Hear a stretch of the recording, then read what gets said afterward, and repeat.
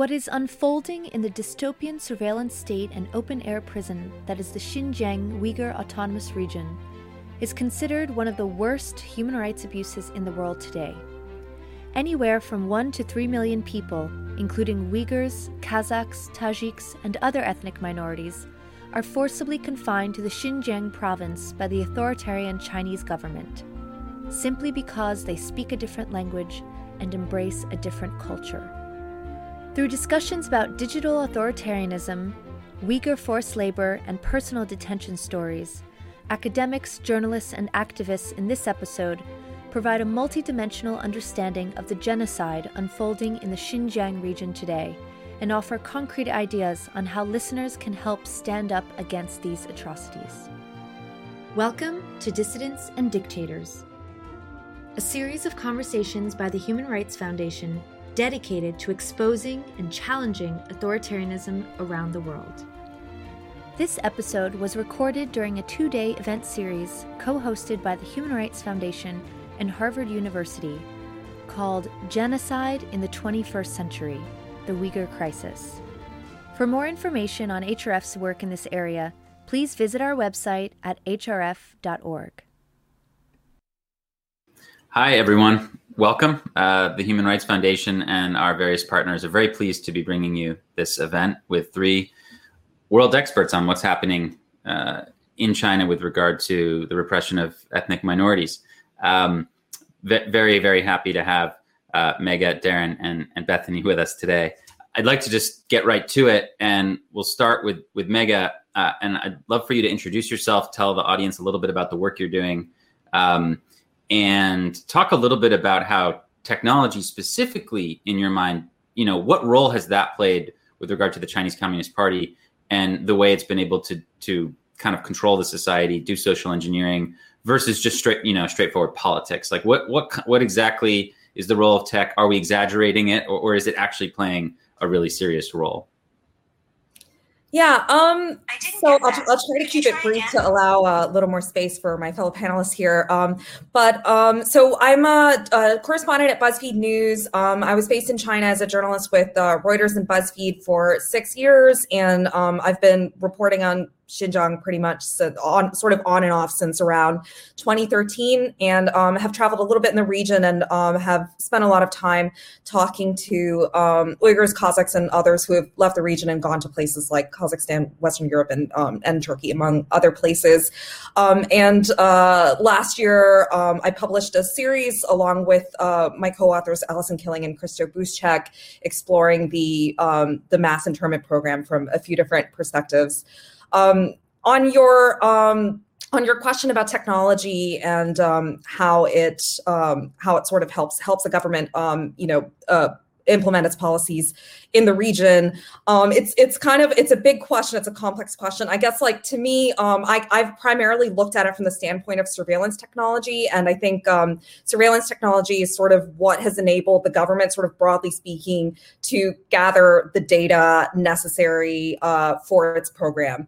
And I guess, like, broadly speaking, it has enabled the government to flag people that it considers to be a risk or a threat in some way. I think surveillance tech in the region takes, several different forms, but the most important ones to me are biometric surveillance. So things like face recognition, other things that happen in public spaces, iris scans, security checkpoints and stuff like that.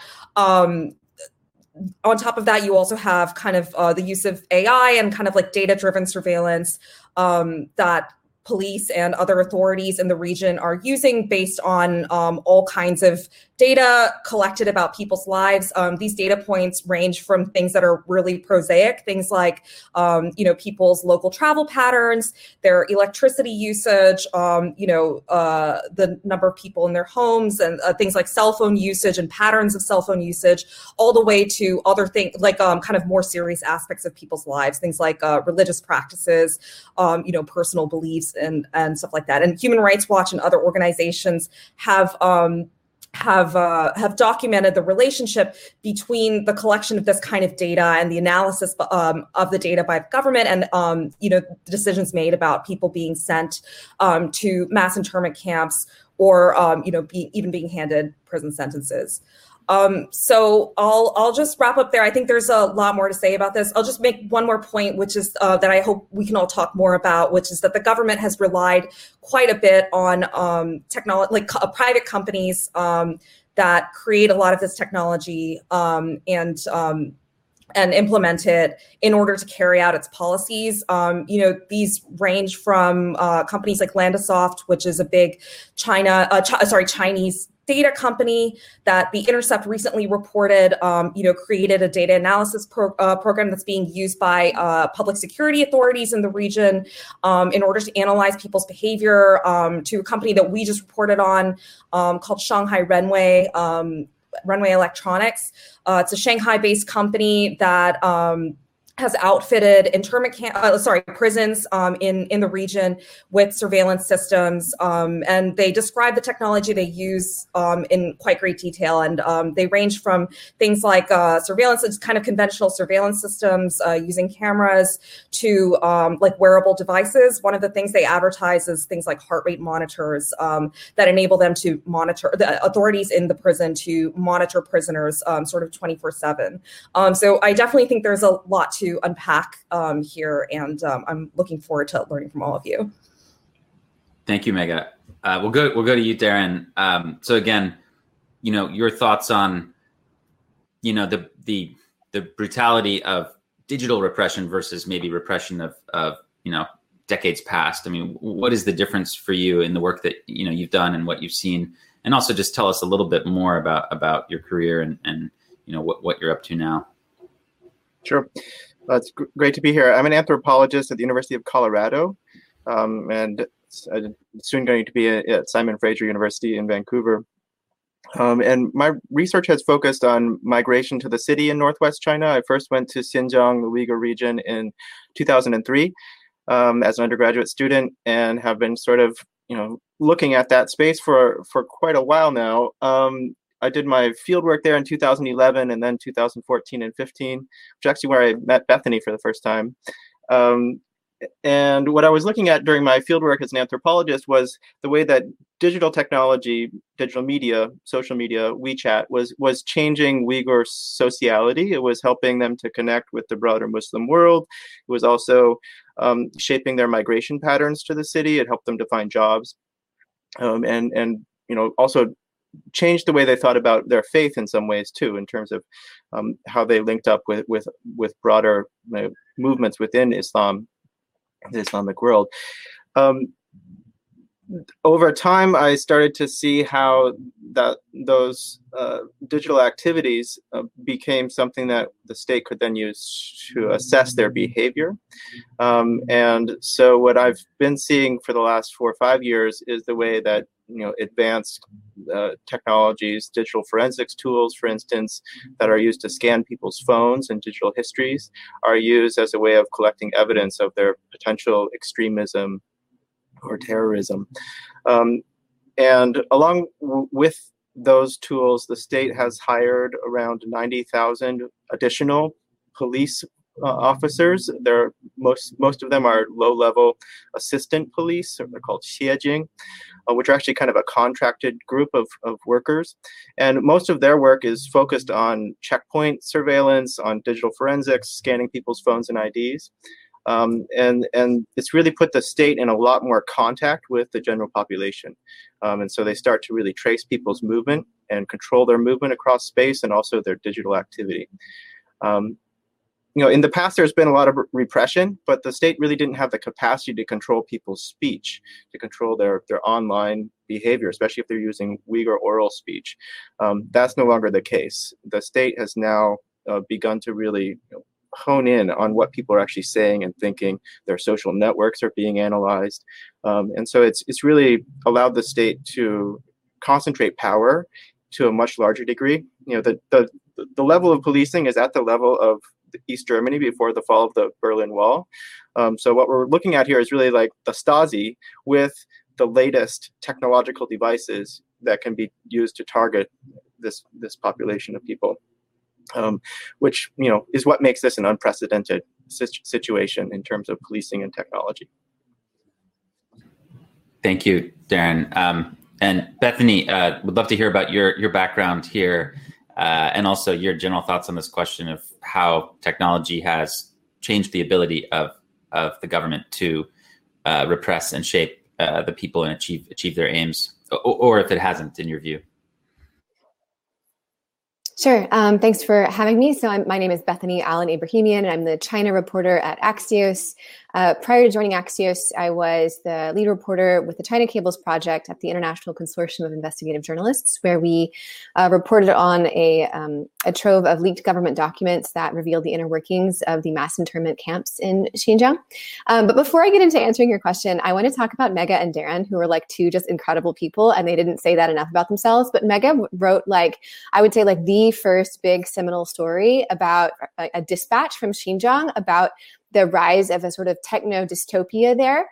And I remember when that story dropped, and it was so shocking and so well reported. And, some number of months later, Mega was no longer permitted to stay in China after that. So she really has paid a big price for her courageous reporting and has continued to report on what's happening in Xinjiang from a distance. And Darren is just incredible. He's such an expert on he speaks Uyghur and is so compassionate for the things that are happening to his friends and his colleagues. And he's kept a database or a list of scholars and intellectuals who have been disappeared. And when I visit, he helped me arrange a trip to Urumqi in 2015. And when I got sick in my hotel, his wife brought me medicine. So these are two people who I just admire so much. I just wanted to say that. So how this has affected people's lives, and what is the government able to control what they're doing?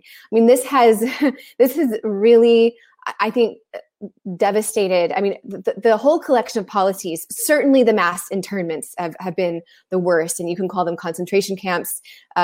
Torture. There's physical and psychological torture there, and there's the fear of being put in a camp. Certainly very bad. But even outside of the camps, the Uyghurs live in a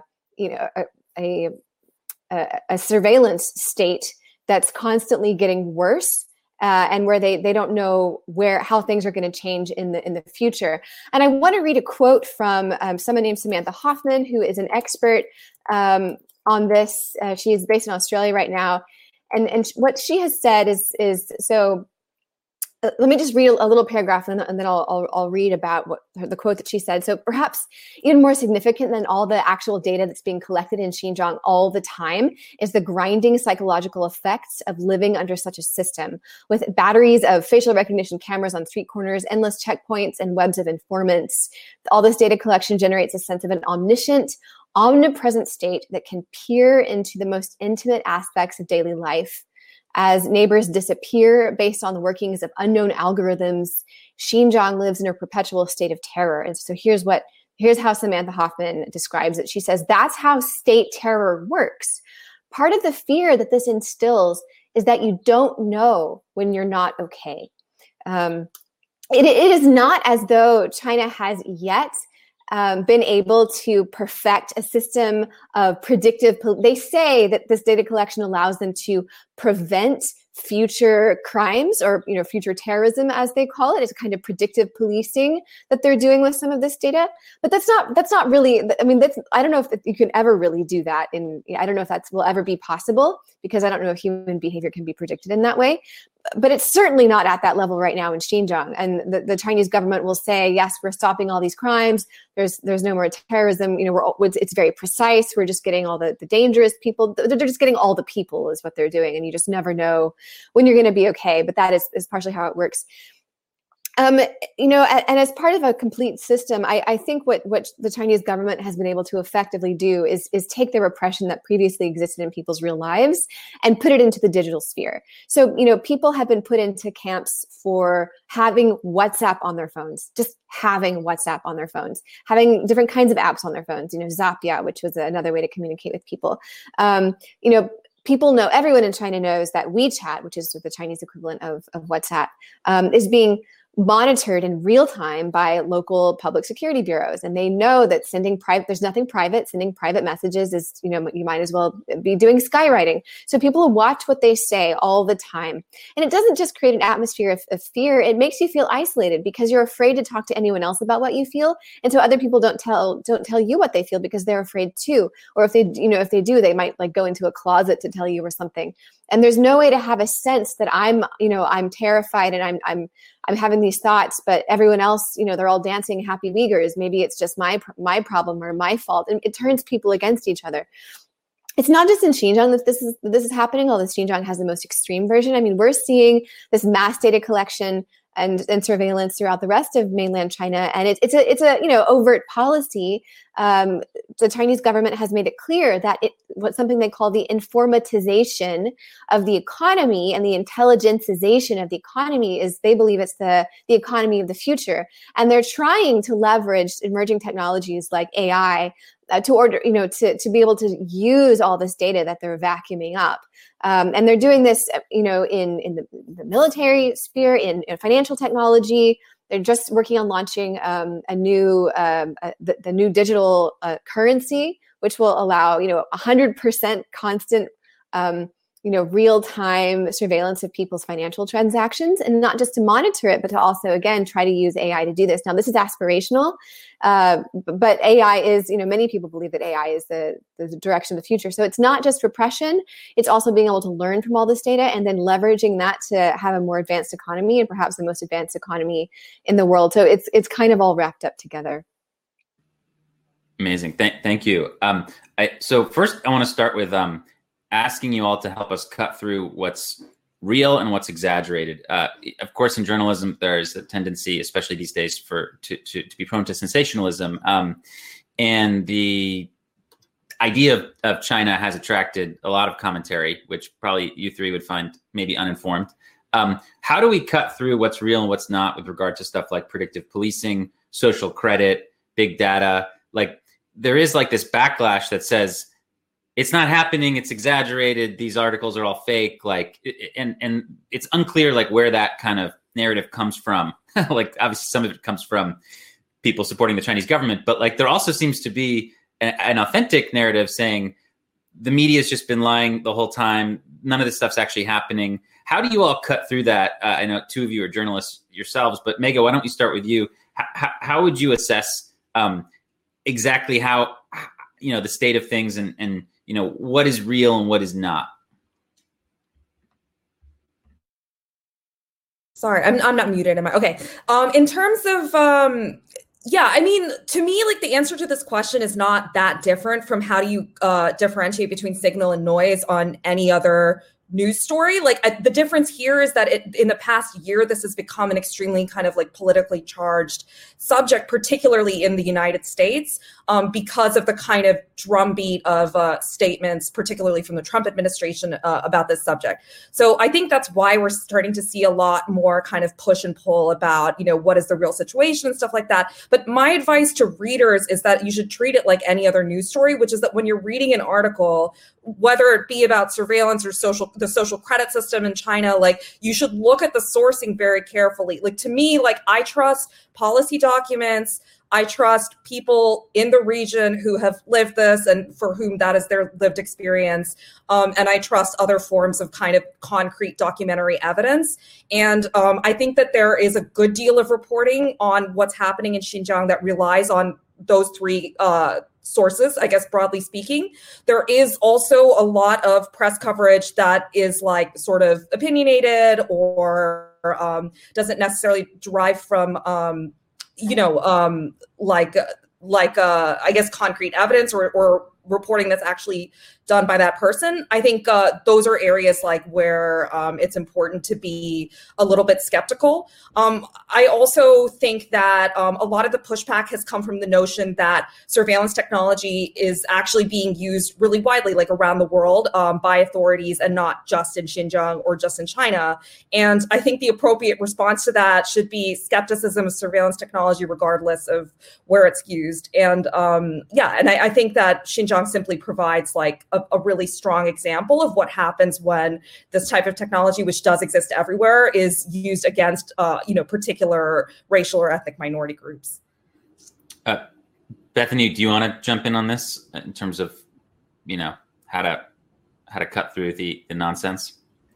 I mean, just on a really practical level, I think something that can be helpful is to find a number of journalists who you trust, who are actual China correspondents or actual technology correspondents, not columnists. Like this is their job, and they're really, really in the weeds on it.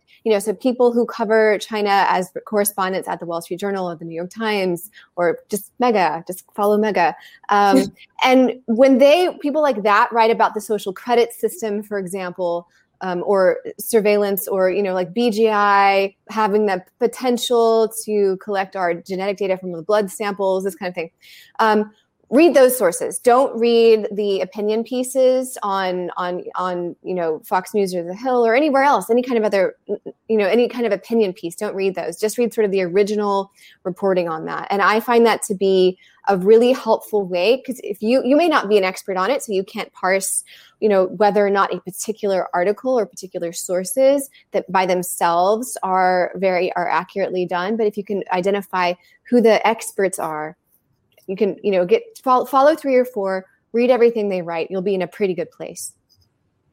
Darren, what are your thoughts? Go ahead. Add one other thing to that.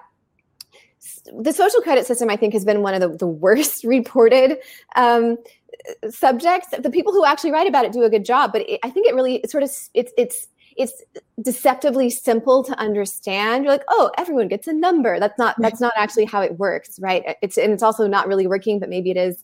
So that's been very poorly reported on.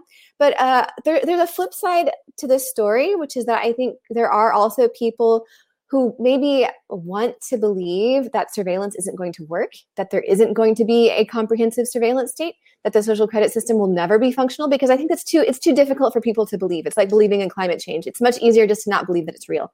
It's real. Surveillance is real. The social credit system is a real thing that's currently under development. What's happening in Xinjiang is real. IJOP, which is a predictive policing platform that vacuums up a bunch of data, is real. These things are real. And I think it's important to always leave the possibility open that the Chinese government might actually succeed at what they're saying their aim is. Maybe they won't, but maybe they will. And it's important to remember that that's a possibility. Yeah. So Darren, your thoughts? I mean, usually these are, even the most sensationalist reporting has some sort of grain of truth in this area. But how do you yourself look at reporting on like as Bethany was saying, aspirational programs where, maybe it's not working right now? Like obviously DCEP, the digital currency is not where they want it to be, but clearly like they'd like it to be a lot further along. Like how do you kind of look at stuff like that?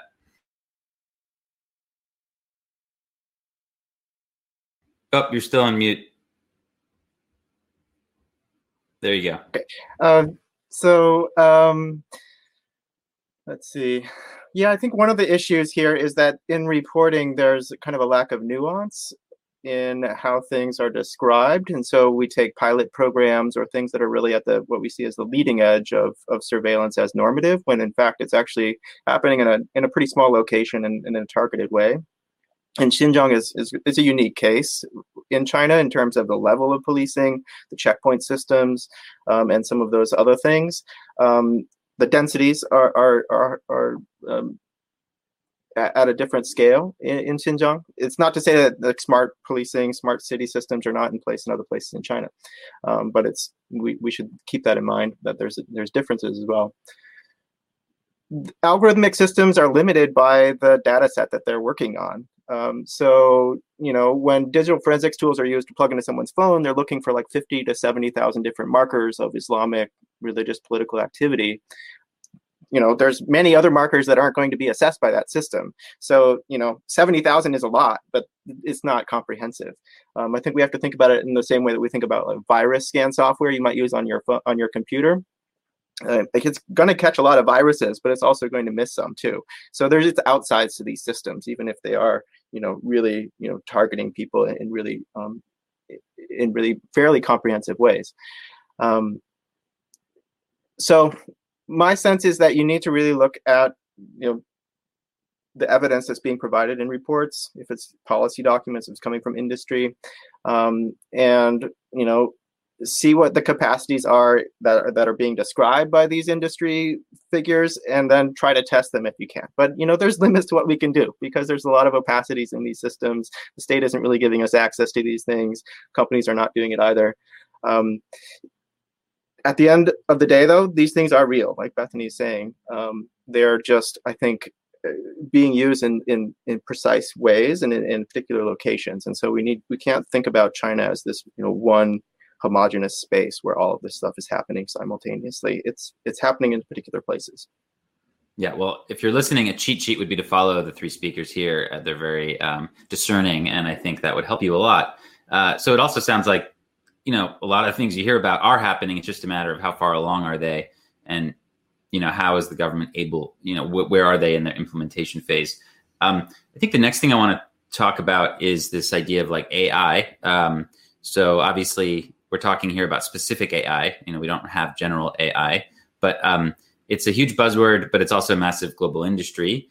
And clearly, like when we talk about big data analytics, you have all described that the Chinese government is doing this to pursue social engineering. Why do you think that the AI industry does not touch the Uyghur issue or does not include it? I'll give you an example. A center out of Stanford released a 220-page report on the state of global AI in February. The word Uyghur was not in the report, not a single time. What is this like a conscious thing? Is it unconscious? Why don't we actually just start with you, Darren, and then we'll go backwards, back through Bethany and Mega. I think Xinjiang seems really far away, and it's hard to get really clear on the ground evidence. It seems it's politicized at this point, so I think that's something that people want to steer clear from. China is a huge market for a lot of US-based tech firms, and they want to maintain those relationships. I've been working with Intercept recently on reports related to Oracle, which is working in China to support public security bureaus and others. And they're pushing back against these systems. I think there's also, what's happening in Xinjiang is couched as counterterrorism, and a lot of these firms are working for the government, and they're doing work that's similar to what a company like Palantir is doing in the U.S. And because it's linked up to the government and it feels as though it's connected to counterterrorism, maybe the ethicists think as though it's actually a valid use of technology. Or that's how they're excusing it. I know in China, that's how they talk about it or think about it. I don't know. That a lot of ethics groups are really there to kind of sign off on what the companies actually already do, and so I think that's part of what's in play here. So you've identified that maybe or probably it's this kind of age-old conflict between calling it as it is and needing to kind of hold back a little bit to be able to continue to do work with people. So Bethany, what are your thoughts on this? Like, why is the AI industry ignoring it? Like, you see these huge reports on AI and ethics conferences, and there's just nothing on the subject when it obviously by facts is just the largest implementation of big data analytics on a population. What is your opinion on why this is not touched on, and is that a problem? You're mute. There you go. Oh. Thanks. Okay. So I don't know about the AI industry as a whole.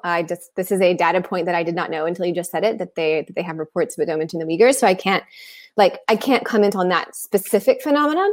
But like Darren, I can say that, the Chinese government has gotten very, very, very, very good at communicating to any company or government or institution that wants to do business inside of China or have access to anything inside of China, its markets, its people, its institutions, its natural resources, whatever, that they need to toe the Chinese Communist Party lines. Everybody who's anybody, or just everybody who has any kind of business in China who's dependent on it for their revenues, every single person knows that you can't talk about Xinjiang, that you can't support the Dalai Lama, that you can't support the Hong Kong protests, and that you can't support Taiwan independence. The Chinese government has been very, very good at communicating that message and at punishing people who disobey that. I cannot speak to the AI industry specifically. I don't know if there has been a specific calculus about whether or not to mention what is happening in Xinjiang. And I think that, why do governments censor? Why do they suppress information? Because it works. And, with Xinjiang, why don't we have like amazing, 500-page reports about how AI is being used? Because we know very little. We see outlines of it, with the trove of government documents that I was working with at ICIJ. We actually had 4 classified intelligence bulletins directly related to IJOP, which is the pre-crime platform there, that showed how it worked behind the scenes. This is and that those 4 documents like doubled our knowledge of that particular platform. Now there's been a lot more reporting about. There's been some more leaked lists, the Caracas list and the Aksu list, and more personal like testimonies of people who were detained through that particular platform. But nobody that I know of has like the back end, here's like how it actually works. Here are the algorithm. I don't even, I'm not a AI person. I don't operate that kind of stuff. So I don't know exactly what they have, but like no one has that stuff. So I think it's probably hard to integrate that into conversations that are being held by companies that are much more open about what they're doing and how they're doing it. And they're sharing their code. Maybe so it's just, I think it's hard. You're almost talking about different things almost. Yeah. So Mega, I'll give you an example. There's an organization called the Partnership on AI, which of course claims to kind of be tackling all the big issues when it comes to ethics and AI. And until last year, Baidu was one of their funding partners, right? So, until then they did not touch China. And there was a big question of, what's happening here. Obviously also, again, this report out of Stanford, which was just kind of shocking in terms of how it ignored this issue. I mean, what can be done here? Is it more of like we just need more dialogue in the space, or what is your opinion on how this can kind of be rectified a little bit?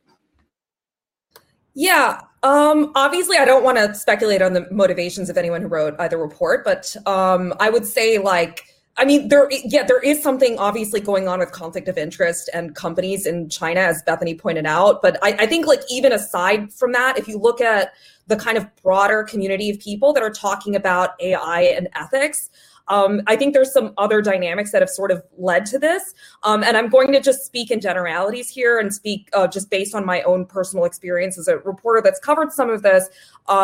It's not going to be true in all situations, but in general, I think there's kind of 2 schools of thought about AI and how society should approach AI from an ethical framework. And there's sort of one group of people that would say, AI is actually okay, but these tools should be equitable. They should be created in a way that does not discriminate against women, against people of color. And I think that probably makes sense in some places. If, for instance, if you're in Europe, if you're in some parts of the United States, and you think that these tools have a kind of utility for security or other motivations, but you sort of accept that they're going to be used in the society, but you don't want them to be discriminatory. But to have this point of view, you essentially have to accept that both the companies and authorities are using tools in good faith in the first place. And that is not true in a lot of places, right? In the developed world, in the developing world, we're talking today about Xinjiang. This is a situation where the government has an articulated policy of discrimination against ethnic minorities. This is probably the most clear-cut example of that I can think of, in the world today. So in that context, this whole discussion about ethics in AI and how to build these tools ethically, it's almost it's not the discussion that we should be having, because even if the tools are built ethically, the idea is that discriminating against people in this type of situation is the point. It's the point of the whole thing. So I think that's sort of one of the issues. It's people that are thinking seriously about these problems, they're not necessarily thinking about it in kind of very extreme contexts like this, where there is already a policy of systematic discrimination. And I think that's sort of one, kind of the disconnect. It's there's of course a whole group of other people that favor abolition, that don't think there should be facial recognition used by law enforcement anywhere. I think that's a different perspective. I think the counter argument to that is that if the tech exists, it's going to be used regardless. It's a tough problem, but I think when you say that, like, communication is important, I think that is really key. I don't think that this is just, ethicists sitting at big multinationals with business in China that are dealing with these conflict of interest situations, and that's why it's not being raised enough. I genuinely think it's because a lot of people that are working on AI and ethics are concentrated in the US and Europe, and they're just not that plugged in to all of these other problems that communities in the global South are experiencing. And I think that's really an issue, and the community needs to overcome that. I actually agree with you, because I pointed out about a year ago some other report, and they were like very apologetic, and they basically were like, oh my God, we just didn't think about it, basically. Yeah. So that's why I think there might be a usefulness in having more of a dialogue. For sure.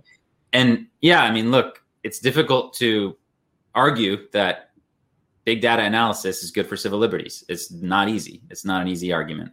So yeah, I mean, a lot of us think it's just incumbent upon narratives of do more encryption, feed less data to the surveillance state. I mean, that's just one way to think about it.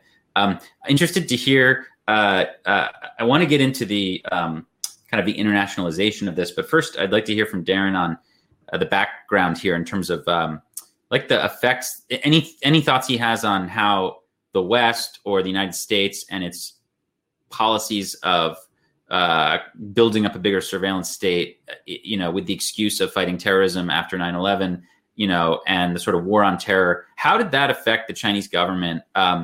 Did it give them different sort of excuses or ideas, or, can you talk us through a little bit of that through the 2008 Olympics and then kind of where we are now? Sure. So the discourse of terrorism entered China for the first time around a month after September 11th. That's when the state first began to talk about Uyghurs as terrorists. Prior to that, they had described them instead as separatists. If there was a violent incident, they would call them separatists. But it took some time, I think, for them to really, mobilize in sort of counterterrorism policing as such. That would actually, build on counterterrorism tactics. And I think we should really think about 2007 as an important year, which is when the Petraeus Doctrine was published, which is counterinsurgency theory, or COIN, that calls for full spectrum intelligence, breaking the social network of the insurgent population, and then winning their hearts and minds. Those are kind of the three poles. And in China, they picked up on that doctrine pretty quickly. It's actually now the normative in military theory around the world. Counterinsurgency theory is normative, really. And it's part of the informationalization that has been mentioned earlier, is informationalization of warfare. In 2013 and 14, there was incidents in Beijing and Kunming, a train station attack carried out by Uyghurs that was described as China's 9/11. And within a month or so after that incident, major firms like Alibaba and iFlyTech, which does voice recognition, published reports that they were going to work with public security to do the same things that Google and Amazon and others in the U.S. were doing to support the U.S. counterterrorism efforts, because China now had a 9/11 incident. That's how they were thinking about it, and they needed to do the same kind of data analytics. And they talked about how they were going to surveil Uyghur speech online, all activities, movement, all of those sorts of things. I think it took some time still for them to build those tools, but that's really, I think, where we see the start of the People's War on Terror and this real ramping up of technological surveillance. And there's lots of direct linkages in how they're thinking. In the policing science, they talk about reading Prevent literature, which is coming from the UK.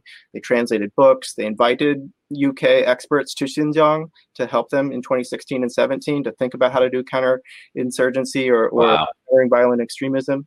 So they think that they're doing the same thing as the UK or the US. They're just doing it better.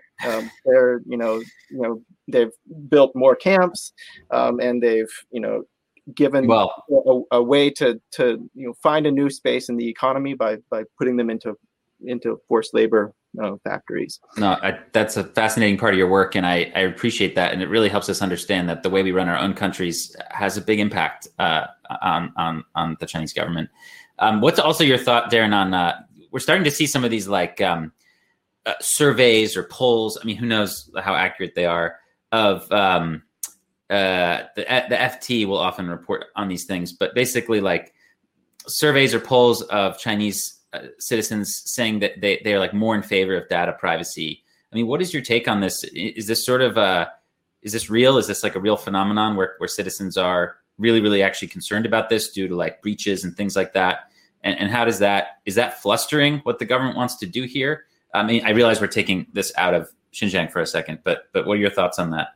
Yeah, well, I think you can think about it as like that there's three buckets or three lights when it comes to ethics in China. This is something that I think Sam Sachs and others have talked about, where when it comes to consumer protections, like that's something where they can, where citizens can have a voice and say, we don't want these big companies taking our data from us.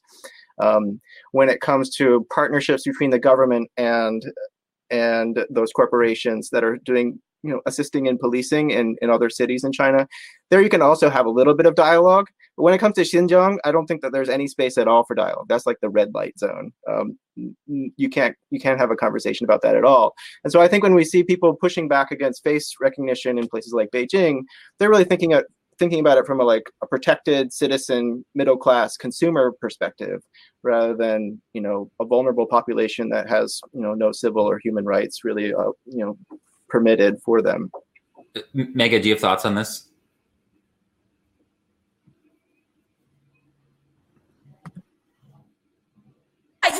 It's tough. Like obviously, doing surveys in a place with as controlled of an information environment as China is going to be problematic. But I think just sort of anecdotally, it does make sense to me. There's a researcher in Germany called Genya Koska who's done a number of kind of studies about this. She's done some polling that has showed that people really do want greater privacy rights. But they're not as skeptical of things like the social credit system, for instance, as people might expect. The other kind of data point that springs to mind immediately is the CEO of Baidu, Robin Li, made like a remark or something, essentially saying that there was something cultural about Chinese people that they don't need or want privacy rights in the same way as maybe Westerners. And there was like this huge backlash on Chinese social media to that statement. And from time to time, I see these kind of dumb op-eds about, with people saying that, Chinese people don't care about privacy rights. And I think just the issue there is first of all, you can't generalize about 1 billion plus people feeling one way or another about really anything. And the second thing is, I don't think Chinese consumers are really that different from consumers in the West about this. If you poll people in the West, they'll also say of course, I really value digital privacy. The question then is sort of what avenues do they actually have to affect change in that direction, to push greater regulation on corporations, and then also what's sort of the political will, what's the willingness of people to do that. I think privacy is no matter where you are, digital privacy, it's it's cost benefit. There is a trade-off. In China, I think the trade-off is convenience. I think giving up things like data about consumption and stuff like that, people are sometimes willing to trade that for a greater degree of convenience. And I think that to me, the only way that would change is if there's sort of a greater degree of transparency about how companies and also government institutions, are collecting data about people. Bethany, I was interviewing a Uyghur friend of mine once, and he was basically like, look, do you think they're going to stop here? Obviously, they're going to expand what they're doing with my people to other parts of China and then other countries in the region. What are your thoughts on the internationalization of what's happening in Xinjiang and, the broader, let's say status of the way that the Chinese government is kind of trying to wrest some of that control away from the US in terms of global economic dominance, in terms of even trying to recreate the petrodollar recycling mechanism by basically trying to denominate oil imports in yuan and then having those countries buy Chinese surveillance technology with the yuan. I mean, what are your thoughts on how this is all playing out? Sure. So inside of China, I don't necessarily see this the severity of what's happening in Xinjiang being applied to other ethnic groups. I mean, it's gotten worse for everybody in China in terms of, surveillance and repression. And it's gotten way worse for other ethnic minorities. The Mongolians, when did they ever, it was the last time they caused any trouble, but their bilingual education has been taken away now in the Inner Mongolia autonomous region, and Hui Muslims, another Muslim ethnic group, and also other, there's 12 Muslim ethnic groups in China. Uyghurs are just one, and there's the Hui, those are the two largest, and there's a number of others. But the Hui Muslims have traditionally, from the Chinese government's perspective, been more reliably loyal. Again, this is from the CCP's perspective, but even they are facing some similar problems. And Christians and Tibetans, it's gotten harder for everyone. But I don't see the mass internment camps, becoming something that swallows up the rest of mainland. What is absolutely happening, and China has already made significant progress with this, is that the Chinese government has eroded institutionalized human rights protections in the international sphere. So, for example, the United Nations. One of the reasons the United Nations exists is in order to, prevent terrible mass atrocities like what happened during World War II. This is one of the reasons it exists. And when it comes to Xinjiang, it is absolutely failing. The UN Secretary General has never condemned what is happening in Xinjiang. UN Secretary General regularly condemns, US police violence, as he should. But, it's just a massive gap.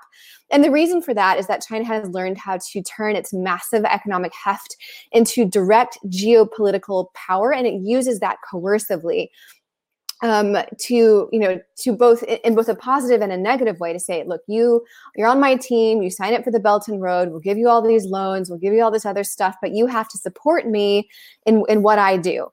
In international institutions and on the international stage. And a really great, perfect example of this is last year there were two warring letters that were floating around in the UN Human Rights Council, and one of them was denouncing China's policies in Xinjiang, and one of them was supporting China's policies in Xinjiang. And the letter that was denouncing them, nobody on that, I think basically no country that signed that had also signed on to China's Belt and Road. And on the flip side, the letter of countries supporting China's policies, basically every single one of them had signed on to China's Belt and Road Initiative or had some kind of memorandum of understanding or something like that. It's very stark. And so they have effectively leveraged, their growing diplomatic and economic prominence to make it much more difficult for the very organizations that exist in order to denounce genocide to carry out their function. And this is not just to China's benefit. China's policy, or its main foreign policy platform, is the principle of non-interference, which, I mean, they are very hypocritical. They absolutely do interfere, but what they mean by that is that there shouldn't be pressure placed on governments if they want to kill their own people. Basically, the CCP wants a world in which governments can do anything they want to their own people, and because that's what the Chinese government wants to do for itself, and that's how they are changing the world to make that more possible. They're also exporting, as you have mentioned, various kinds of surveillance technologies and equipment, and they're doing that in a variety of ways through the Belt and Road. They're also, through 5G. Making it, and they're, state-owned enterprises and private companies will come in and just, build from the ground up. Like I think it was in Venezuela where they basically built a whole surveillance center for like Venezuela security services or something. And they're very happy to do that. For China, it's win-win. It helps, strengthen their ties and strengthen their ties to authoritarian countries, strengthen those authoritarian governments, because China relates very well to authoritarian governments and can have close ties with them. Weakens the West's ability to push back against authoritarian countries, and also makes China money and makes them, even more of a global leader in technology. And China is leveraging its dominance in technology increasingly to cement that dominance and to carry that over into the next generation. So, for example, by trying to by putting forward standards in standard setting, international standard setting bodies in technology, they're very explicitly doing that when it comes to AI and surveillance technologies. Could you also give us an update on, of course, we're well aware of how the Chinese government is sort of working with authoritarian regimes, but obviously its sale of surveillance tech and partnerships in telecoms has been a heated debate in the heart of Europe for the last several years. Bethany, what's your sort of take on where we are now with are European countries kind of now firmly moving away, or is there still a really good chance that Chinese tech companies will have a lot of infrastructure in Europe in the coming years? Yeah, so I'll pass the baton to Megha on this in a little bit. I think she's probably a little bit more well-positioned to answer with more specifics, but I can just generally speak about Huawei. So the U.S. has made a big push under the Trump administration to try to get European partners, especially Five Eyes partners, but European partners to not use Huawei for 5G. So it's a fairly limited ask. It's not saying you must right now rip out all of your Huawei telecommunications equipment. It's not, you cannot use any Chinese tech company for anything. It's pretty specific ask about Huawei and to some extent ZTE. And the Trump administration has had some success with that. So, Britain originally, I think Boris Johnson was like, oh yeah, we're going to allow Huawei into our 5G networks. And then he made a U-turn on that and then said, no, we're actually not going to do that. Let's see who else. I should come up with a list. I mean, some people are going back and forth either way. I think in the countries in Europe, so like Hungary, for example, which is like now the first non-democratic member of the EU, it's very firmly in Huawei's camp. So there's a lot of work still to be done on this. I think it's been difficult for a lot of countries anywhere, but in Europe, to try to come to the realization that this is a now issue. They can't keep kicking the can down the road. They have to probably take some pain, take a hit right now, because in the short run, everybody knows that and China's made this again very explicit. If you don't allow Huawei into your networks, bad things are going to happen to your economy because China will shut out whatever. China has made explicit threats. When Boris Johnson said that they were going to not allow Huawei into their 5G networks, I forget who it was specifically. It might have been the Chinese ambassador to the UK, but maybe not. Some Chinese person or outlet raised the issue of like, maybe China's not going to fund these, the nuclear energy plants that we were planning on building for you, which I'm not really sure why you would want China to build your nuclear energy plants anyway. But with that, I'll kick it over to Megha. Yeah, Megha, sounds like for a country whose currency really only, accounts for 3% or so of global foreign exchange reserves or 3% or so of trade, that it's exercising an extremely exaggerated role here, especially in Europe. And what's your take on, whether China in Europe right now? Yeah, to be honest, I haven't looked at this in particular, so my understanding is probably at the level of a newsreader. But I do think that my impression is during the Trump administration in particular, a lot of European governments got the impression that it was like they sort of felt caught between the influence of the U.S. and Chinese investment and maintaining kind of good relations with China. And I think that is sort of, we're starting to see more European economies take sort of stronger measures, in particular in the past couple of weeks, we've seen, the Dutch Parliament, maybe it was longer ago than that, but the Dutch Parliament declare what's happening in Xinjiang a genocide, for instance. Just today, in the UK, the House of Commons made the same declaration, which is really a historic thing to happen here. This is something that would have been pretty hard to imagine in the UK a few years ago, back when the UK was very vocal about pursuing strong economic relations and strong trade relations with China. So I think it shows kind of how how that balance has started to shift. I think there are sort of a number of things driving it, but one thing that hasn't been mentioned yet is sort of the deteriorating environment for foreign businesses in China. I think one of the reasons that China was able to cultivate so many allies partners early on is because of the rise of the Chinese consumer class and what a great market that presented for lots of international businesses. But I think policies that went on to champion domestic industry sort of shut out a lot of those opportunities for foreign companies. So the kind of I think there started to like the kind of the constituency for stronger economic relations with China started to wane a bit. The kind of quintessential historical example of this is Norway. After Liu Xiaobo was awarded the Nobel Prize for Peace, the Chinese government retaliated in a few ways, like, one by sort of cutting off Norwegian diplomats from having routine meetings with their counterparts in China, and then also more notably by stifling the fish trade between Norway and China. So that it's not like Norway is like heavily dependent on China to sell its fish, but it shows that this is a government that's sort of willing to take retaliatory measures against companies when political events don't go the way that it favors. And I think that kind of message has been sent in Europe, and I think a lot of European economies are parsing sort of how to grapple with that. Darren, we're at a moment here where we have the Olympics coming up. Some people are calling it the Genocide Olympics. How do you square if you're coming from like an anti-war perspective, right, ideologically? Let's say you're very anti-conflict.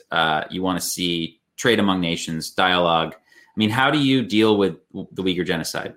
Like, as someone who's like anti-war, as someone who does not want to see conflict between China and the United States, as someone who wants to see athletes come together. I mean, what is the appropriate response from someone who has a firm intellectual, ideological basis in the anti-war camp as we look towards the next year or two? Well, that's an interesting question. I mean, I think like the most effective, or ultimately what needs to happen in order to transform or change what's happening in China is probably less punitive measures, those are important, I think, as well. And it's important that we, as consumers, don't participate in forced labor. Tech companies should not be supplying surveillance and all of those things. So, cutting those ties, I think, is necessary. But the important thing here is really to communicate with Chinese folks, with people in China.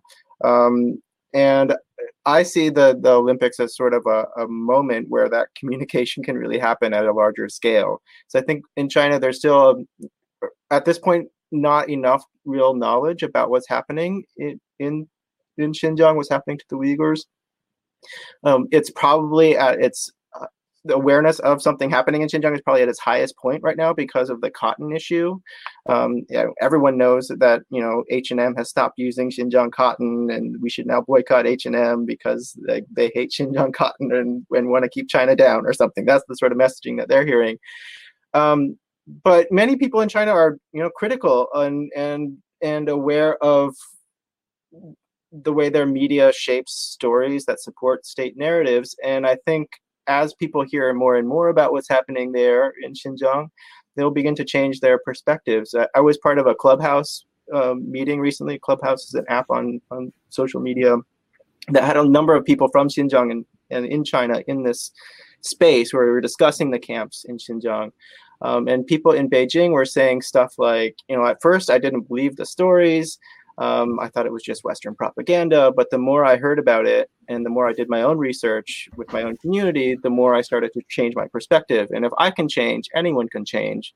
And so I think those are the sorts of stories that give me a little bit of hope that there can be a move back, a pushback against this system. If you're anti-war, you should be anti-Islamophobia in any context. You should be wanting to see an end to endless war, to see an end to the global war on terror. And you should be thinking from the position of the oppressed, no matter where they are. And so, someone who's in that position should be thinking from that perspective when it comes to the Olympics as well. So would you say that you're more on the side of maybe we should ask Airbnb like why it's a sponsor of the Olympics and have like adult conversations about that? Or is it more like the Jeffrey Sachs point of view of whatever, the US is also evil and you guys should just forget about what's happening? Like these are two very divergent dialogues that are starting to emerge here, right? Like what's your take on that? I think we shouldn't make false equivalence between what's happening in the US and what's happening in China, where there's an entire colonized population of people that's being targeted with a campaign to transform them and to eliminate significant aspects of who they are as a people. what's happening at the southern border of the U.S. is and was horrific. There's camps there as well. We're using surveillance tools there too. Racism is a huge problem in the United States, and we need to be actively anti-racist. But it's happening at a different scale, and we should be cognizant of that. And Jeffrey Sachs should be cognizant of that as well. So yes, I'm more in favor of asking Airbnb why they're supporting the Olympics and why they haven't taken a stance on this than I am in supporting Jeffrey Sachs. Can I jump in on that? Go ahead, Bethany. I have a how I always think in my head when someone like Jeffrey Sachs or literally anybody is like, oh, well, the U.S. has done bad things too. My response to that is always, yes, we have. And that's why you should listen to us when we say that what's happening here is bad. Because, like, for example, the U.S., we had slavery for 300 years and we committed a genocide against Native Americans. And we feel those scars in our society even today. And we're reckoning with that even today. And if, 150 years ago or 300 years ago, other countries had joined together to stop slavery in America, I would be grateful for that. And that's the perspective that I bring to Xinjiang. It's because the U.S. has such a bad history that American people are so qualified to say, you're going to regret this. Stop this. It's going to hurt you for generations. So that's, I think, an actually very powerful perspective that we have. And in addition, to say, well, you can't, criticize us because you have bad things. Like, my goal is not a scoreboard. I'm not trying to be like, oh, we better than you. No, my goal is to stop bad things. And I want to stop the bad things in the US and I want to stop the bad things in China too. And I don't really get I think Jeffrey Sachs is engaging in, a kind of self-justification. And that's what most of this whataboutism is. It's not actually in search of justice in the US or anywhere else. It's just trying to shut down criticism. And that's all that it is. And on the Olympics, I think the best and the only, there is not going to be a boycott. It is not going to be moved. But there could be a diplomatic boycott. And to me, that is best of both worlds because you still get the athlete interaction, but you don't get the affirmation of countries sending official delegations. You get the shame, but you still get like the sports, So I think that's really important. And it's also going to be incredibly important to have a ton of reporting on who's sponsoring what. Are those uniforms made by slave labor? Like literally is the thing we're seeing on NBC, just like things made by slave labor, we need to know that. And if at the opening ceremonies, they have happy dancing Uyghurs, we need to have really, really strong reporting and broadcasting about exactly what it is that we're seeing. Yeah. Mega, I had the opportunity to go to the Apartheid Museum last time I was in Johannesburg and, obviously the IOC's expulsion of the apartheid regime is very important. What are you seeing maybe, in that space of, are there potentially things that are going to happen in the coming years with regard to potentially, very peacefully, but culturally pressuring China in ways that we have seen in the past? Or do you think that's never going to happen? They have too much economic power. You're speaking in the context of the Olympics or just generally? The Olympics, any sort of international sporting, or music or any sort of like international competition, things like that organizers could expel them and not hurt anybody, like just feelings, Yeah, I think with the Olympics, there's a specific issue that's happening now, which is that the IOC has been sort of explicitly complimentary of the Chinese government. It's not just like, I think the argument that they've made publicly is that it's, this is like the Olympics are not a political event. They should not depend on any country's politics and so forth. Obviously, the example that you just raised, like South Africa, is a great example of how the Olympics, does have a component of geopolitics to it, and why it matters, to give a particular country a platform. In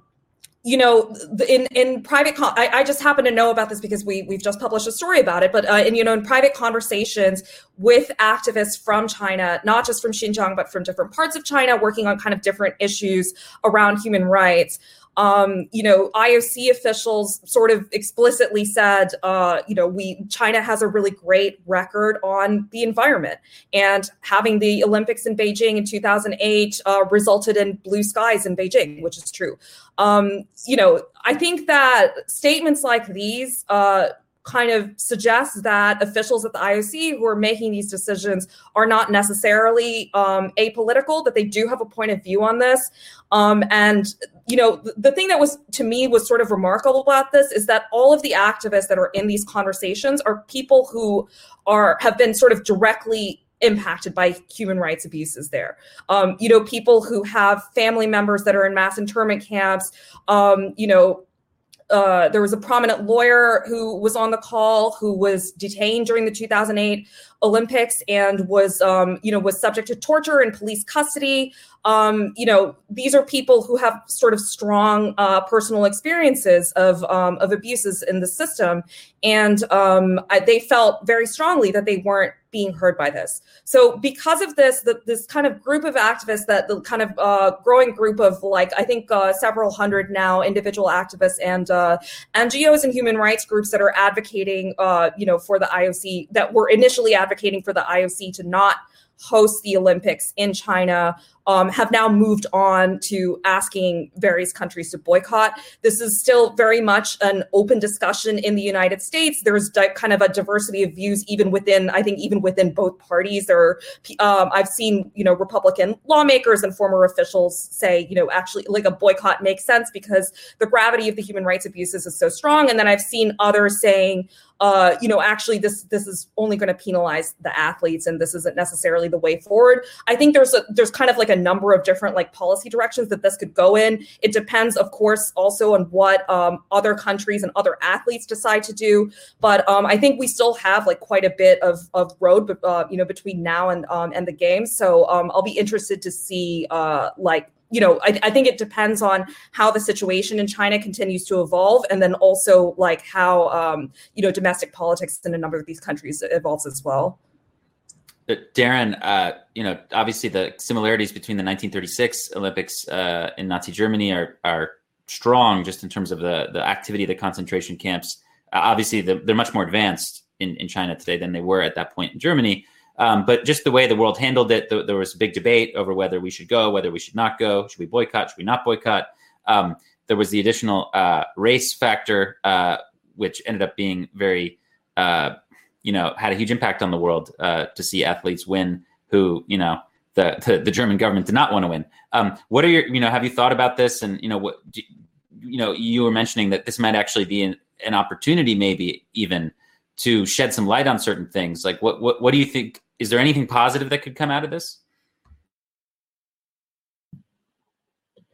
Yeah, I think so. I mean, the sort of thing that Bethany was just mentioning about that you could have both the shame and the games at the same time. That I think could have an effect in terms of messaging to the general public in China and to people around the world. I mean, this is something where the world's focus is going to be centered on Beijing. And when it comes to, building alliances with, Muslim majority states on this issue, with states in the developing world that so far have really supported the Chinese government, I think this could be an opportunity, depending where they tune in to the games, for them to receive a new or different message about what's happening to the Uyghurs.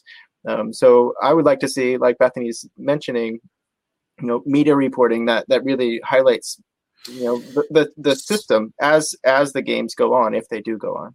So maybe we'll get some athletes willing to, for example, say certain things or raise certain flags or images when they win, and in a way that is difficult for the Chinese government to prevent its own population from seeing, I guess, is what one possibility here, huh? Yeah, I think that's a great idea. Yeah. Okay, so we're going to take a couple questions.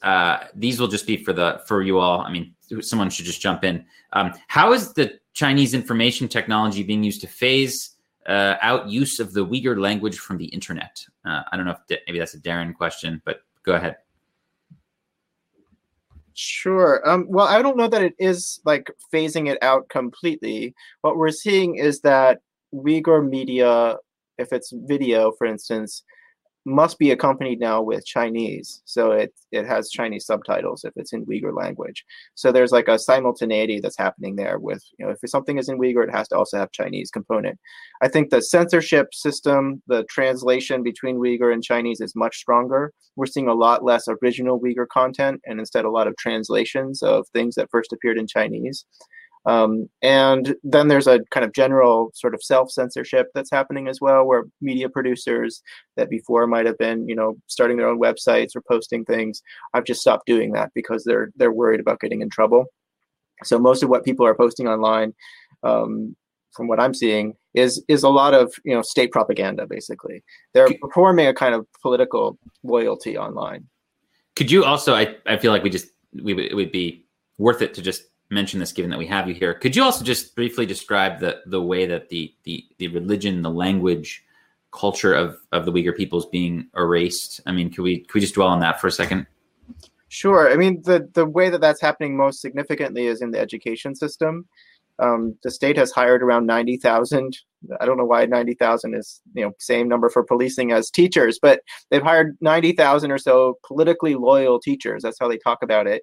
And around 500,000 children in Xinjiang are in boarding schools, or residential boarding schools. This is according to the New York Times, and they're looking at state documents.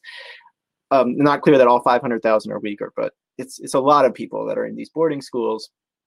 And what's happening in the schools is language is being taught to these children, Mandarin, Chinese, which most of the teachers are being brought from other parts of China. And so the children are effectively being taught to devalue their own language, devalue Uyghur cultural traditions and Islam, and see them as lacking. And I think, the parallels to residential schools for Native Americans is really clear, or there's just tons of resonances there. It's part of the colonial process, and part of the way that language is being eliminated among the next generation of Uyghurs. I think the older generation, that grew up speaking Uyghur and is now starting to learn Chinese, like they might get fluent in Chinese, but they're not going to forget their Uyghur language, because that is their language. So it's the next generation, I think, that's really targeted. Maybe a question for Mega. How to tackle the Chinese leverage in Muslim countries that are being used against the Uyghur? There are too many Muslim countries pushing the Chinese propaganda. Yeah, I mean, this is a tough one. I think that if all things were equal, if you look at just particularly the Arab world for a second and look at kind of rates of sympathy for the Palestinian cause, like a lot of that comes from affinity on kind of different grounds, like cultural, religious, like all of those things. There's a world in which you would imagine that those populations would share the same affinity for Uyghur people in China. And, it's possible that many people do. But the thing is, in many parts of the Muslim world, not everywhere, but many parts of the Muslim world, you have, really, really strong censorship of the media and the kind of same issues that exist in China around public opinion and like polling and stuff like that. So I'll just give an example. I knew a journalist in Egypt who had a story in the works that was a story about Uyghurs. It was it must have been Uyghurs in Egypt and the kind of the issue of forced deportations back to China. He was going to publish it in a local newspaper. Story was immediately had the kibosh put on it. Very similar story I heard from a journalist who's working in the UAE. In both of those situations, the journalist in question did not consider this to be a sensitive issue because it wasn't necessarily that sensitive in a domestic political context.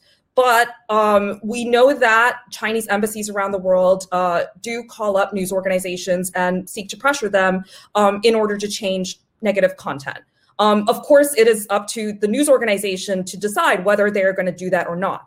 But if you're in a country or in a society where there is already really strong censorship of news organizations, the incentives are to kill the critical story, I think. And to me, this is a kind of a big part of why we haven't seen a lot of kind of like popular expressions of disapproval of the Chinese government's policy in Xinjiang, in the Muslim world. I think it's possible that this dissatisfaction exists on a large scale, but there's just sort of no there's not a great way to express it. And also people are sort of limited in the amount that they can gather information through their own media sources in their own language, and those sorts of things. And that's not even talking about governments and like the role of governments. Obviously, through the Belt and Road Campaign and other economic engagements, the Chinese government has used, investment as a way to build diplomatic ties across the Muslim world. The kind of fluctuations in the health of Chinese ties with Turkey are a great example of this. I think that this is why you see a lot of governments in the Muslim world like kind of failing to react with outrage to the Xinjiang situation in a way that people maybe might have expected a few years ago. Thank you. And Bethany, one for you. What do you make of the foreigners who've been sponsored by CCTV to create content on Chinese social media, especially as it relates to false narratives? Why do you think we're seeing a rise in these types of videos created by expats? I think there's a couple of different issues going on here. And the most important one is that the Chinese government is learning from the Russian model of online disinformation, that a very effective way to promote these narratives is to go through gray zone actors or like people who aren't officially connected to the state. And with Russia, the Russian state will Russian linked Twitter accounts and state media will amplify these narratives. So there'll be some think tank that no one's ever heard of that's pushing out all this stuff or whatever. Various conspiracy theorists. And up until a couple of years ago, we didn't really see the Chinese government doing that at all. I think the Hong Kong protests is the first time that I really saw the Chinese government pursuing non-overt, so like covert online disinformation on any kind of large scale aimed at people outside of mainland China. And then with coronavirus, there was a huge surge in various kinds of online disinformation that was being pushed by the Chinese government. And we're now at like a third peak, if you will, just in the past couple of months, 2 to 3 months with Xinjiang. Huge push here. I would say the Chinese government now is the best they've ever been at amplifying stuff, at promoting it, and I think even at getting it started. I'm not saying that like people are handing out like envelopes of cash, but there's let's say that you're like some random blogger and you write something about Xinjiang and then you suddenly see it getting all this traffic. Well, if most of that traffic comes from inauthentic sources, or you're being amplified by state accounts or something, it doesn't matter. You're still getting all this traffic, and so there's this feedback loop that's very rewarding. That's why I brought up Sachs, because he's a huge upgrade over Gray Zone for them. I mean, massive. I mean, he's huge credibility. Right. I mean, even Gray Zone though. Gray Zone doesn't have credibility among respectable people, but this is the internet. Who cares about respectability? They can still, harass people. Look at what's just happened to Vicky Xu in Australia. She's a Chinese Australian journalist, and people have been posting these like very like carefully done like smear videos of her on YouTube that are like, that has gone viral in China and stuff. And she's done a lot of work on Xinjiang. She wrote a report about forced labor and the cotton industry there. All of this is just to say that we're seeing this. And I think the Chinese government is getting. They're seeing how effective this can be at muddying the waters, and you can't. They are learning. I mean, 4 years ago, their response to anything was to just deny, or then, come out and have like the foreign ministry spokesperson, like read some super jilted, like, something in the end. And they're just terrible at it. And they have gotten a lot better. And I think they've been learning from Russia. I want to close with a theme that I think is important and should be talked about more. This morning we had an event, HRF had an event with the leader of Democratic Belarus, Garry Kasparov, Bill Browder, others. And we talked about Russia, and the concern that was raised was that the focus on climate is something that authoritarian regimes can manipulate. And as someone who wants to see a green Earth, I mean, this is a difficult area to sort of try to figure out what the right thing to do is. And in the Chinese case, we have, of course, this thorny issue of solar, right? And there's been a couple really good reports that have come out lately. Some massive percentage of solar panels come, one way or another, through a supply chain that goes through, potentially Xinjiang itself or certainly China. What are your thoughts? Anyone can jump in here, but was this do you think the Chinese government sort of is planning, like they understand what's happening here and they realize they can kind of like get in there and create a lot of export renewables stuff, and that'll help them kind of continue to shield themselves from international action? Are they trying to like play this? And as people who care about the earth, but also humans, how do we navigate this whole like climate versus human rights debate that's starting to unfold here?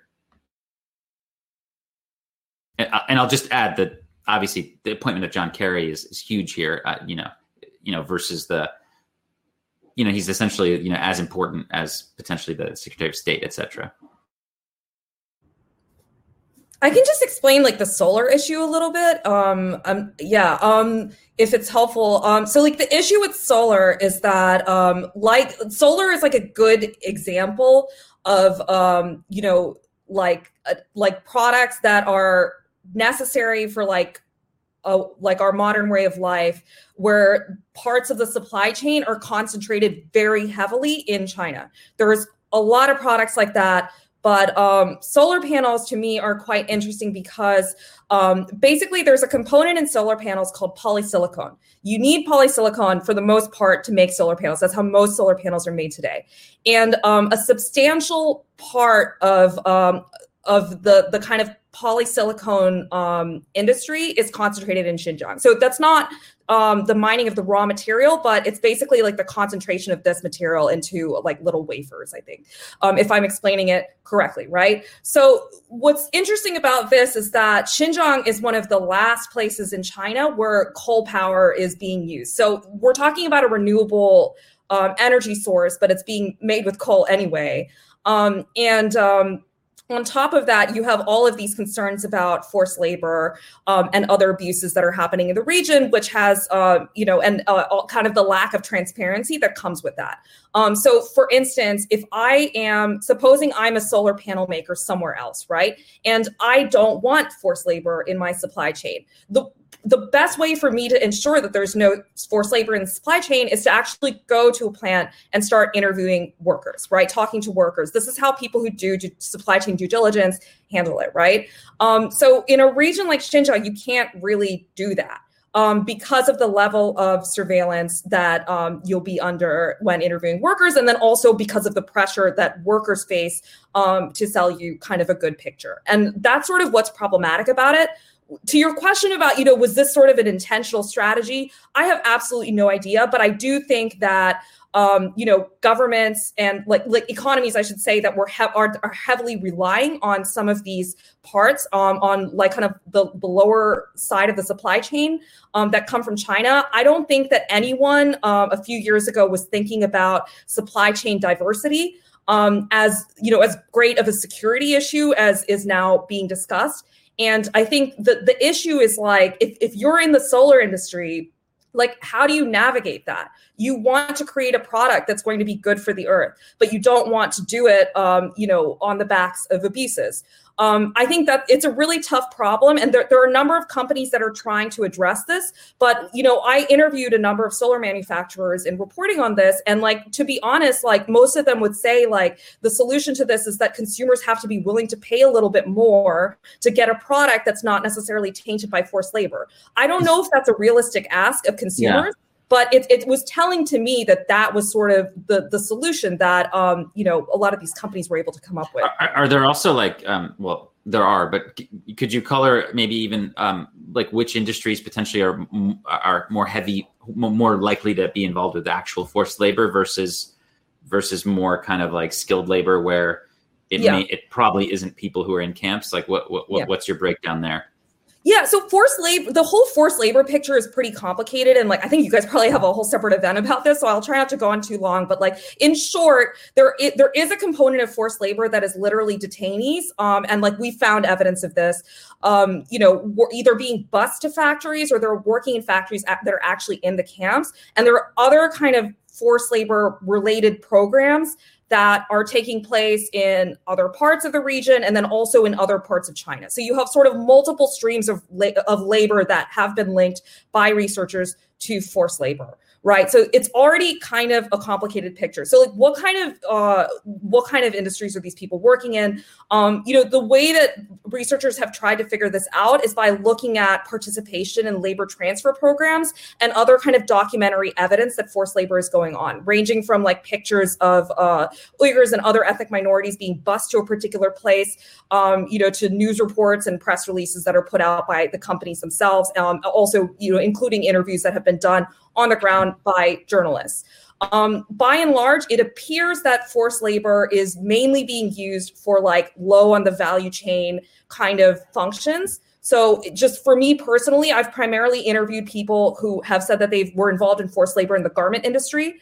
So this is like, people that are sewing clothes. I interviewed a woman who actually ran a garment company before she was interned. And then while she was there, they found out that she had this skill and she became like, she sort of taught other detainees how to do that.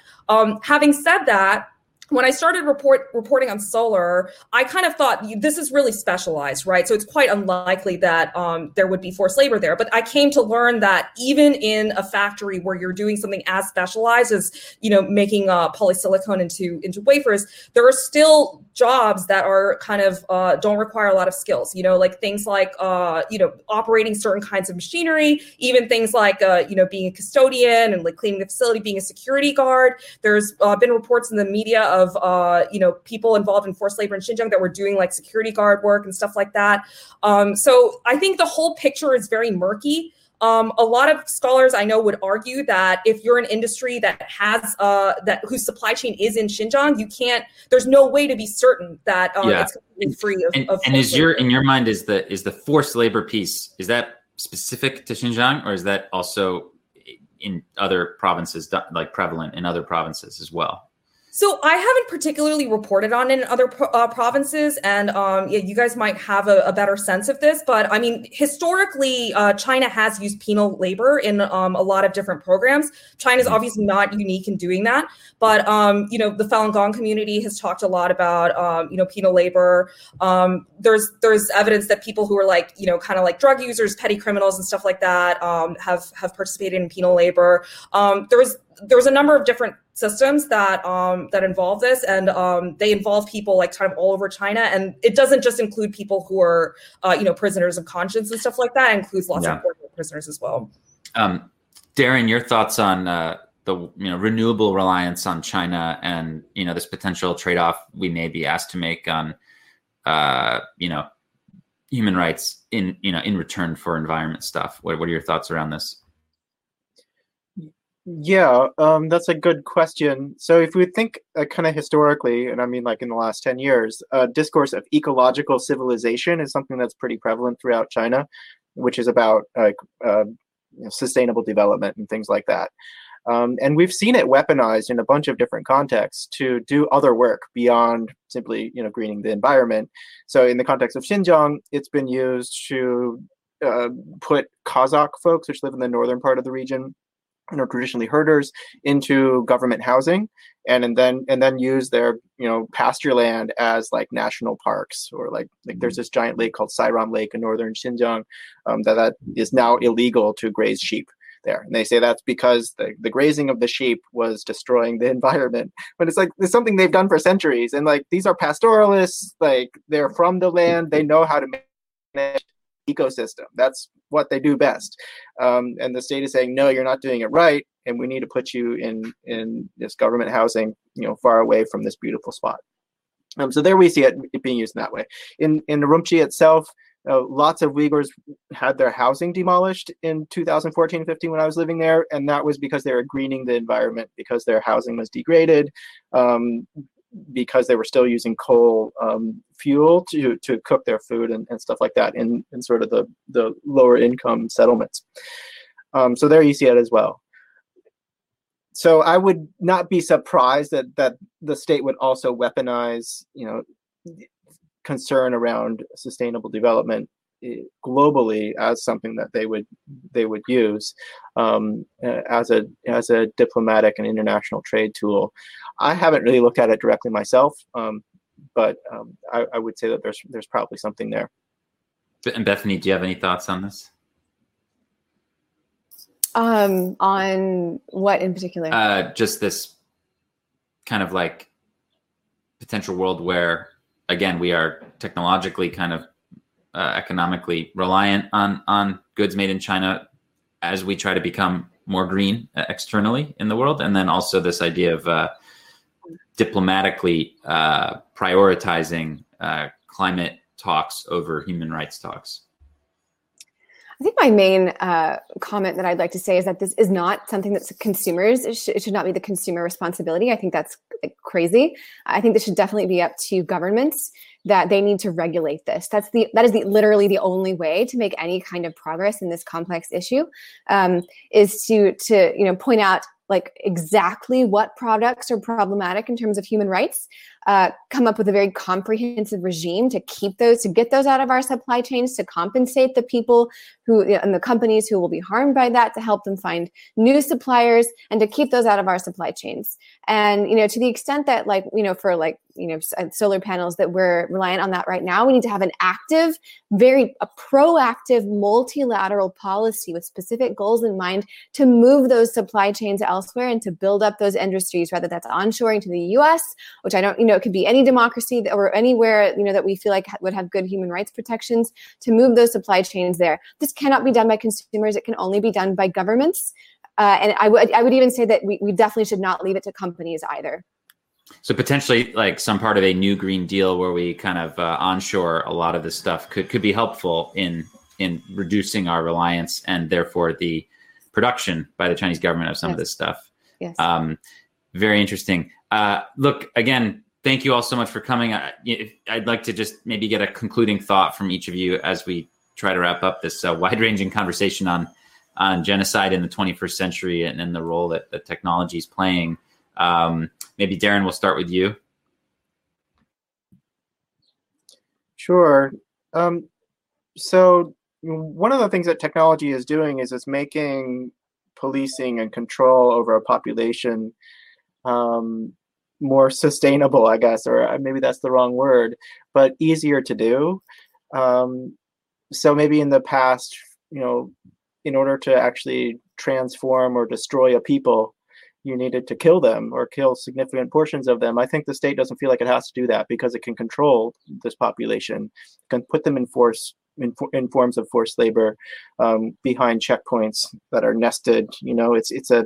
The border logics throughout this space are intense. You're going through basically a border crossing, at jurisdictional boundaries all the time. Some people I've interviewed said they did it 10 times a day. They had their face and ID scanned 10 times a day, which is, the same as going through, the border security at an airport as you're flying internationally, in a lot of ways, in the ways that it's matching your face to your ID and all of that. So it means that the state is able to control movement to a much larger degree than they could in the past. And then when they have these digital forensics tools that are scanning people's phones on a regular basis, they start to control people's online speech, their social network, who they can communicate with. And so it's something that is unprecedented, and is producing a kind of a slower, higher tech form of genocidal violence, something that transforms a population at the scale of generation rather than, in an event-based mass killing. So I think that's how we have to think about this issue. And we have to think about technology as something that extends the power of the state and those that are benefiting from the system, from the industrialists that are working in these factories that are using this labor. It's extending their power and diminishing the power and the freedom of the people that are contained and controlled by the system. And it is horrific. It's something that we need to stand in opposition to. And we need robust multilateral responses to these kinds of surveillance systems, to these kinds of policing systems. And we have to start at home, I think, to probably do some of that. But we have to think internationally and work with partners to make it happen. I mean, we need a political will to do this. Thank you. Mega, would you like to say a little something here? Sorry.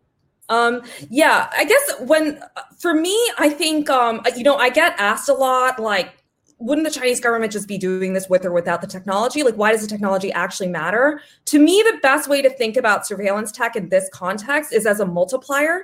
I think it's a multiplier of the policy.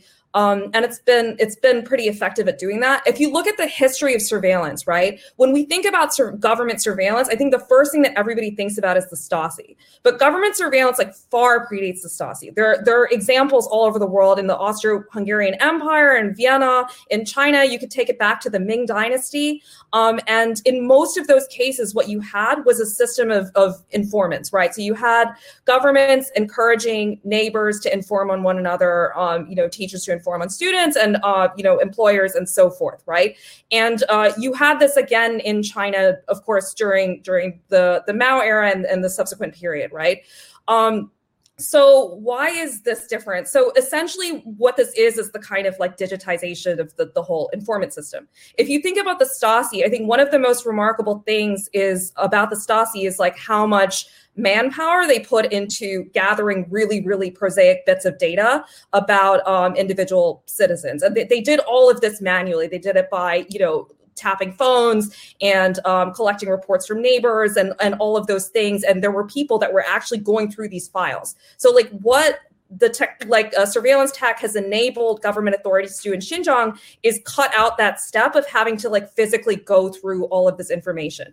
And of course, the technology also enables the government to collect like vastly more data, right? So prior to this period, most of your kind of socializing would have been done in like in-person institutions, like, maybe your church group or your student group or anything, or parents groups and stuff like that. Now, of course, we all do this on the internet. So it's way easier to monitor people's speech and their activities, their organizations online. And then even in physical space, like one of the things we've seen in Xinjiang is the rise of like the widespread use of biometric surveillance technologies. So, this is something that the Stasi could have only dreamed of having access to, right? So to me, it's two things. It's like, it's a multiplier in terms of the collection of information, and it's a huge multiplier in terms of the analysis of the information and the ability to automate that. And that's kind of why I think it matters.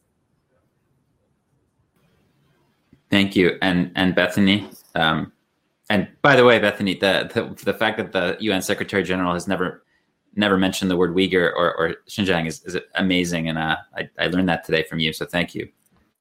Yeah, it's really depressing. I don't know if he's never said the word Xinjiang, but he's never criticized. He's never tweeted I just checked. He's never not once tweeted either word in any context. Okay, well there you go. Yep.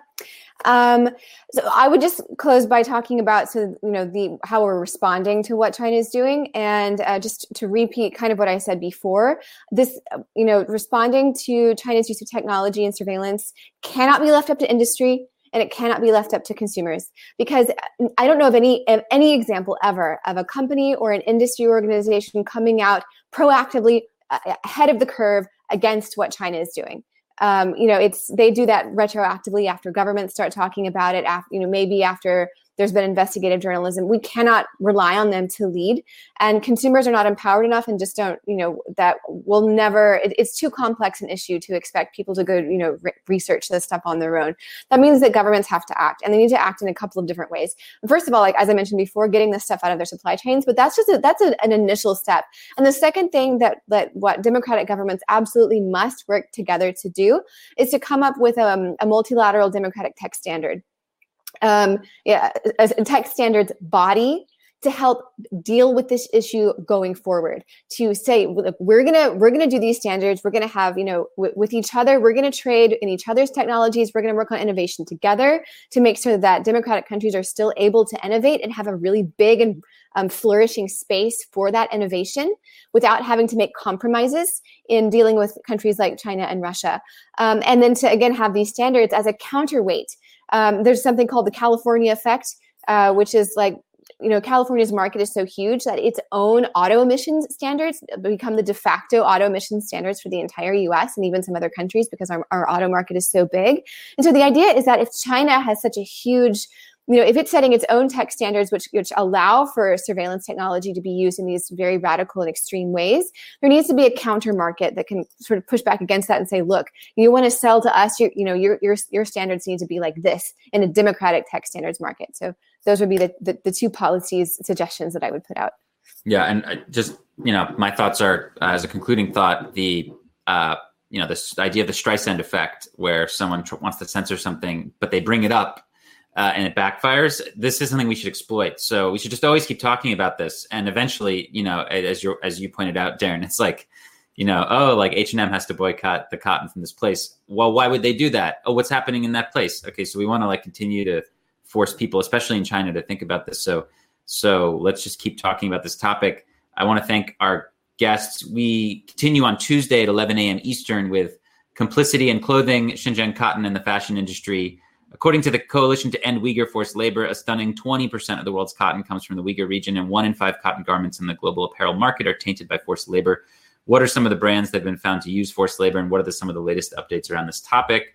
One of the speakers is actually going to be the author of a book called Made in China, A Prisoner, an SOS Letter, and the Hidden Cost of America's Cheap Goods. So I think that's going to be a great program. Please join us on Tuesday. Thanks again to all of our speakers, to Darren, Megha, Bethany, thank you all so much. Ahrefs and its community are very grateful, as well as all of our partners. And we'll see you again soon. Thank you.